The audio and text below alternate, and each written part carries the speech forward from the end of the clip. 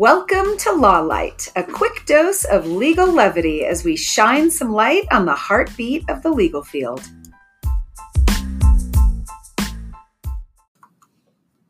Hi, I'm Elena McMillan, Director of Talent Acquisition for Gibson, Arnold & Associates, and I'm here with Melinda Delmonico, the CEO and President of Gibson, Arnold & Associates. And today's topic is Thriving in Chaos, Self-Care in the Legal Field. Wow.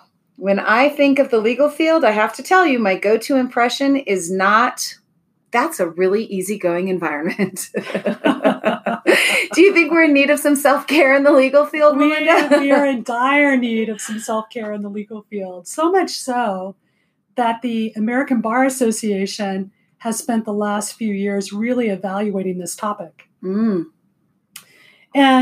what the research has found is that self-care for attorneys is a considerable problem.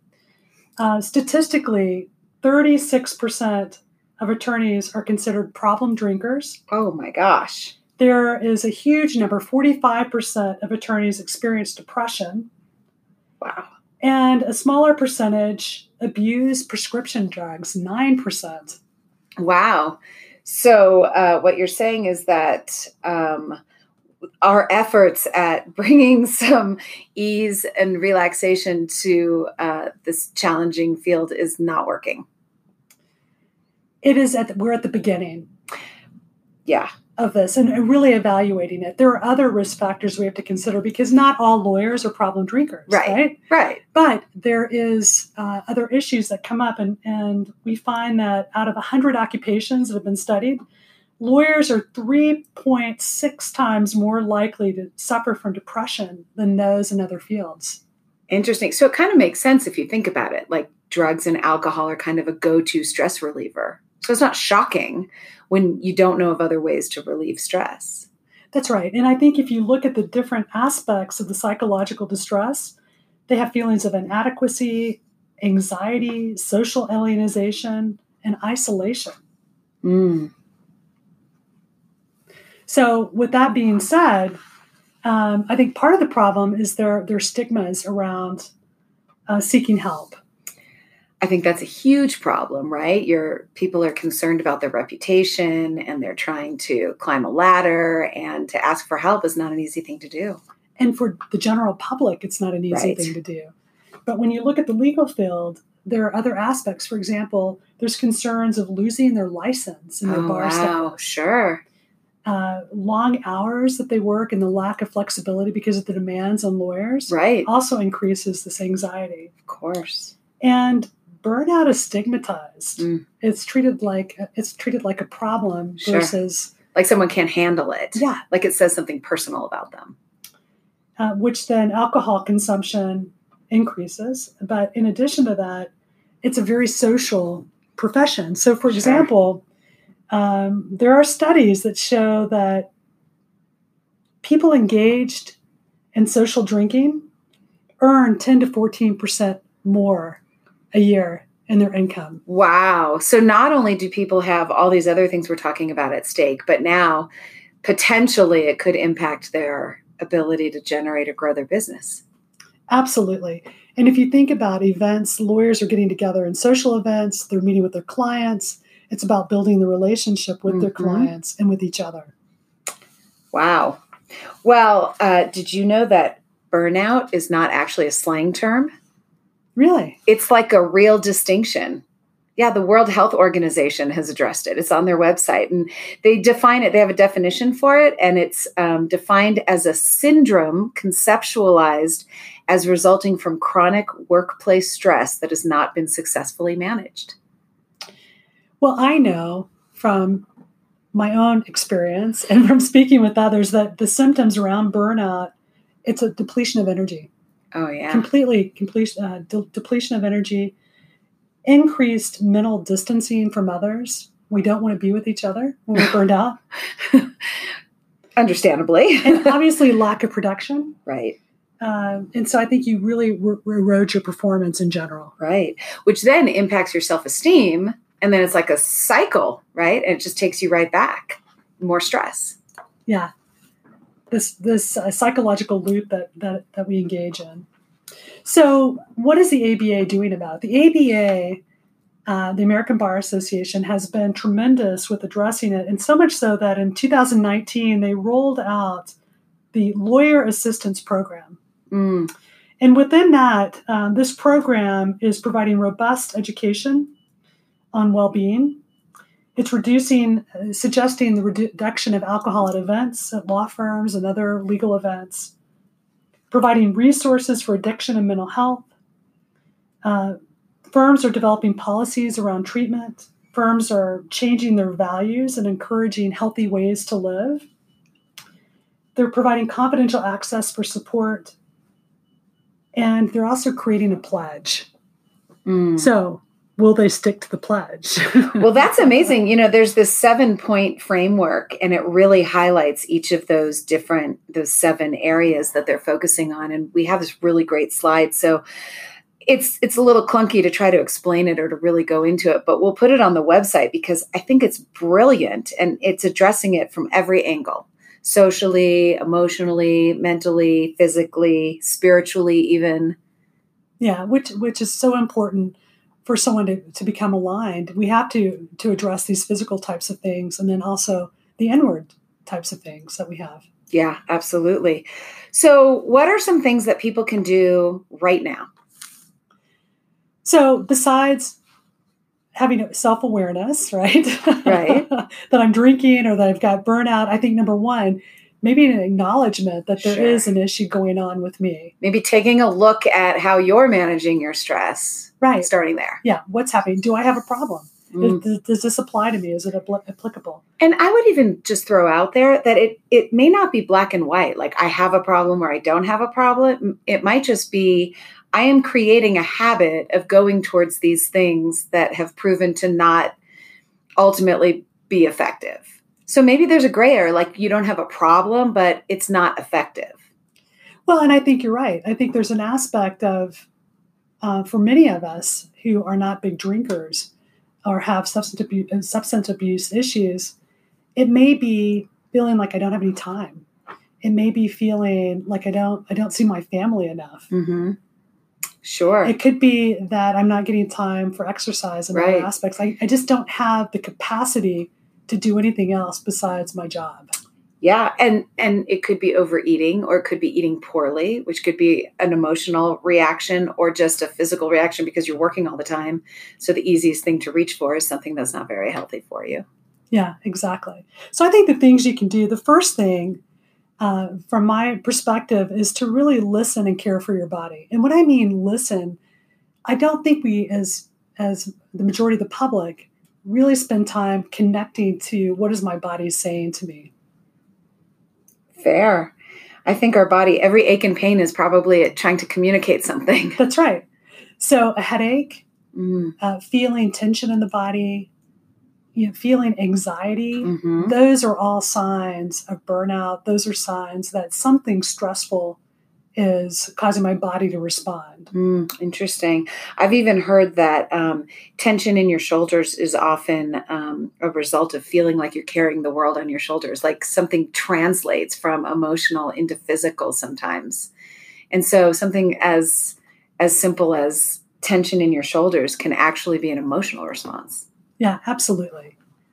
And it does, there's a lot of theorists out there that these tensions within the body does create dis-ease.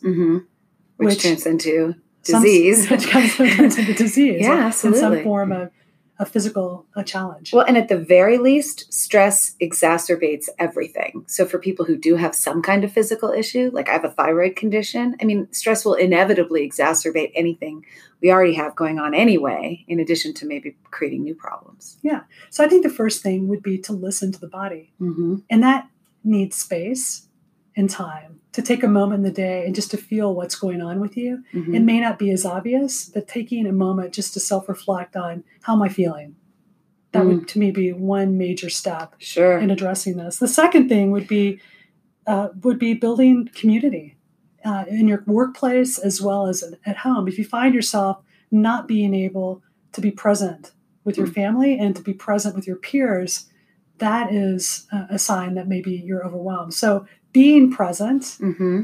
both with your peers and with your family, being an active listener, engaging, taking the time to engage is critical. And having a community that supports you, right? So in law, sometimes it's a competitive environment, but you could really create a community that nurtures you rather than creates, more stress by having it be competitive.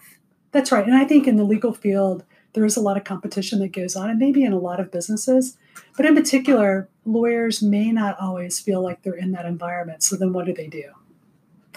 And I think part of that would be potentially understanding what it is that is not compatible with them. Why don't they feel the community, and addressing it in their workplace to begin with? Sure. Or sometimes it's just even adding it or creating it. Like there just wasn't an intentional community created. And so people just show up and do their thing and leave. Yeah.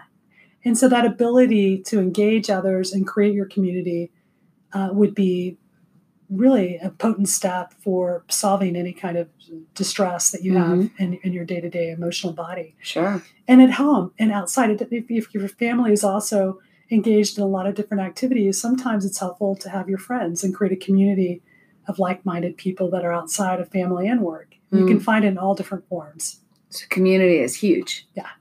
Agreed. That we feel supported and engaged. And then I think another aspect would be looking at your workload. So there's a point in my life that I never had enough time. So I started this mantra, I have plenty of time. That's a good mantra. I have plenty of time. And the idea is, how do we redesign our workload? What is it that we're doing? Where do we spend our time? Again, another self-reflection. Where am I focusing my time each day? Mm-hmm. And is it a should, or is it truly an organic need?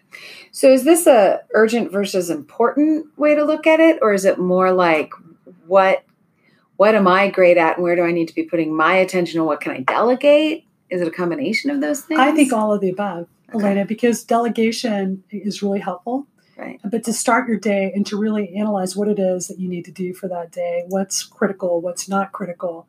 What am I doing, and how am I focusing my time? And also, do I need a break in the middle of the day to stretch my legs, to go for a walk, sure, to engage physically in order to beef up my mental capacity in the afternoon? Well, you're one of the most effective people I know. You're very efficient and you get a lot done, and you take a walk almost every day. And I have a tendency to be like, I can't get outside. But it's sort of like a video game. You're just constantly dealing at what's coming at you versus like designing your day. It makes sense. It's brilliant. Yeah. And I think if we have a creator mentality, I mean, we can hold a victim mentality, or we can hold a creator mentality. And sometimes in the middle of the day, we feel like, oh my God, I don't have enough time. I can't get all this done. And that kind of within me brings up my victim mentality of like, oh no. Yeah. And it's reactive. Right? Versus my creator mentality of, okay, this is what I've got to accomplish. Yeah, I'm going to be interrupted during the day, but these are the things I need to get. These are the critical items that need to be accomplished today. I love and it. How can I approach that and have some self-care? Excellent. What else?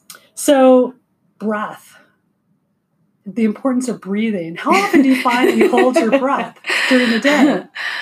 That's probably true.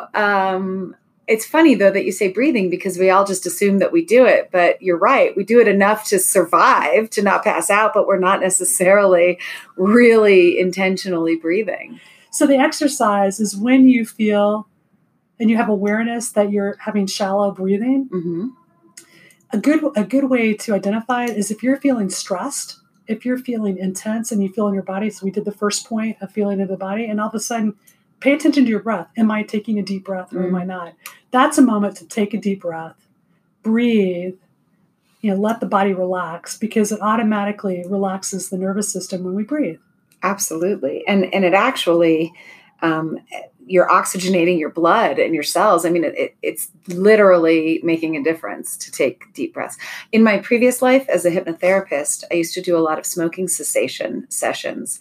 And many people smoked because it actually, part of what they were addicted to was not just the nicotine, but the act of taking deep breaths. And they didn't even realize it. But that was relaxing to them. That was part of, they had connected it to the smoking, but some of it was really just the fact that they were taking deep breaths. They weren't healthy breaths, but they were getting in that exercise of deep breath. But that's a tremendous example Mhm. of how breathing affects the body. And, you know, that's a good point. If you were to think about every hour stopping and just taking a deep breath, Mhm. feel into your body and what a difference it makes in your mental attitude. And there are apps you can use for this kind of thing, because one of the things that happens in the middle of the day is you get rolling and you don't think to stop and do something. So these apps, you can create alarms throughout the day to just remind you to stand up and stretch, or take a deep breath, or drink a glass of water. And as part of that, I think when you talk about the mindfulness of that, Mm-hmm. I would say finding your flow through mindfulness is another aspect of self-care. And what I mean by that with mindfulness, again, it's self-awareness. Mm-hmm. Some people meditate to have that, to have Mhm. the space. Other people jog and run and Mhm. do exercise to find their flow and ease with their mindfulness. But it's coming back to having a little bit of silence. Our minds are constantly going, and having awareness of what am I feeling, what am I doing right now, and reflecting back within ourselves is a mindfulness practice. Mm. And it can be done through daily activities. It doesn't mean you need to sit for 15 minutes and meditate. Right. Some There's people no don't wrong do that. way to do it. That's right. It can be exercise. It can be just stopping and breathing. It can be meditation. However you want to come back to yourself, it's important to do that. Definitely. What else? Communicate your needs. I think that's a big one. I feel like people are either good at this or they're not good at it. And there's not a lot of gray area, but we all have needs. And I think you're right. It's really important to communicate that. Yeah. So when you're working with your peers and you're in the middle of the day, or you're working with a client, communication is key. It's much better to make people aware of what you're experiencing or where you are on a project than to have the stress of, I've got to get it done by this moment. I mean, obviously lawyers have court dates, they have deadlines, but at the same time, they can communicate to their peers, delegate more. They can find ways to be more efficient and to be in flow by communicating. And not at the last minute, because, anger and eruptions occur when communication is not clear. Yeah, when we're withholding communication. Right. Yeah, absolutely. So you can totally relieve stress and bring yourself back into an equilibrium by communicating. And you can avoid breakdowns and explosions from letting that build up by not communicating. Right. And then setting boundaries. As part of that, we all have needs, and when we've communicated them, sometimes we need to set boundaries. And boundaries come in a lot of different forms. I really struggled with this word for a long time because I would just take care of everything and do what I needed to do. Right. And I wore down my adrenal glands. Yeah. Because I didn't clearly set boundaries, and I had to learn that there's certain things that are important to me and my values and my time that I need to have a boundary. So what you said, you had a tough time with that word. What did that word mean to you? I just didn't have any. I didn't feel like I needed them. Why do I need a boundary? Oh, you didn't need them. Okay. Yeah, like I could just flow. I'm sure a lot of people can relate to that. Yeah, I just didn't need a boundary. Absolutely. But I realized boundary is more of my energetic stance, more of me being able to energetically flow through my day. And when your boundary, and we can define boundary in so many different ways, but I'm talking about just being able to flow with ease and grace throughout my day is holding my own equilibrium. And that is making sure that I'm caring for myself. That's kind of my boundary. I like it. I think that's a good way to look at it. I think of it kind of like, the carnival cars. They're on a track, and the track is under the car, so it's for little kids, so they can turn the wheel, but they can't really go more than a few inches in either direction. It keeps them on the track. That's how boundaries is for me. There's a little wiggle room, but then I have a hard edge where I can't cross that, or I'll lose what I'm committed to getting done today. So those are what boundaries look like for me. And I think that's brilliant, because you're right. There is that analogy gives a really good example of how we're maneuvering through our days and our lives. And it helps on this whole self-care topic. And then lastly, I would say finding your joy daily. And that came to me in the sense that there were days where I felt like I had absolutely no joy. I was just working. I felt like a zombie robot kind of person. And I was just taking care of things and doing what I needed to do. Just powering through. Yeah. And completely lost my joy. So what things, I had to stop and reflect, what brings me joy every day? Because I also, and I want to equate this to our candidates, we help people find jobs. That's one aspect of our company and our business. And I see candidates come to us who want to change jobs and they're unhappy. Mm-hmm. They've lost their joy. Mm-hmm. But in actuality, I realized it's not about changing the job or anything else. It's about what is my joy and how do I find it daily? Because if I can find it daily, it doesn't matter what I'm doing, I'll be able to find it. Well, plus, then if you choose to change jobs from a powerful place versus a desperate place of chasing something, you'll just end up in the same situation in the new place if it's really about not finding your joy, right? It's sort of that mentality, wherever you go, there you are. So it might be new and exciting for a minute, but then the novelty wears off and you still have to deal with yourself. That's right. And it can be patterns that we get into. And again, the lack of self-awareness sometimes doesn't leave room for joy. Yeah, I could totally see that. So are there any tips to finding your joy? Well, I think laughter, number one. Look for what makes you laugh or smile. Yeah, I mean, what makes you smile? What do you really enjoy? So for me, engaging with people is important. If I'm sitting at my desk all day, reading all day, yeah, sometimes I can find joy in that way, but I need to take a moment, get with a peer, connect with someone, have a meaningful conversation that reconnects my joy if I'm feeling, because sometimes I have to do tasks that aren't always joyful to me.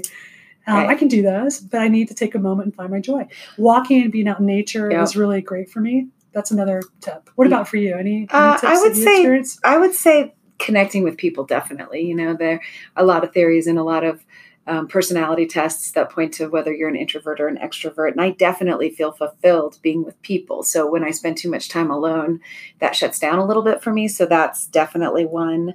I think connecting with my significant other. So, I could take 5 minutes out of the day to just have a conversation with Matt. That always brings me joy. Mostly brings me joy. And then laughing totally brings you joy. But there is that one time, no. But I think laughing, you're right.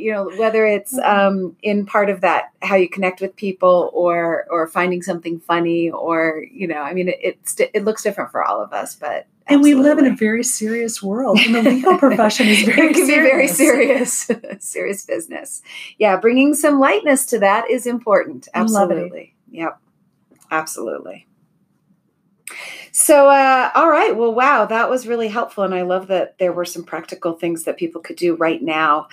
Thank you for this conversation. Yeah, really joyful. And I'm very pleased to share and be a part of this discussion with you. Talking about joy brings me joy. That's another one. Well, thank you so much. And I can't wait to have another conversation with you about LawLight. Thank you.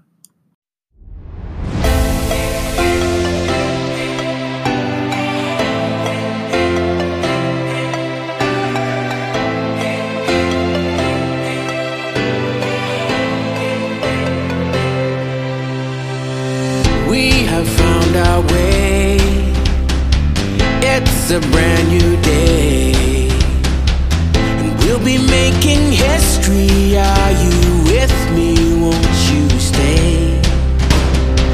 We have come so far.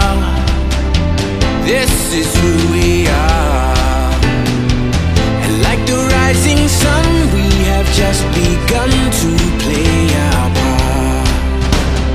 This is the time we form the chorus. Lift your voice for those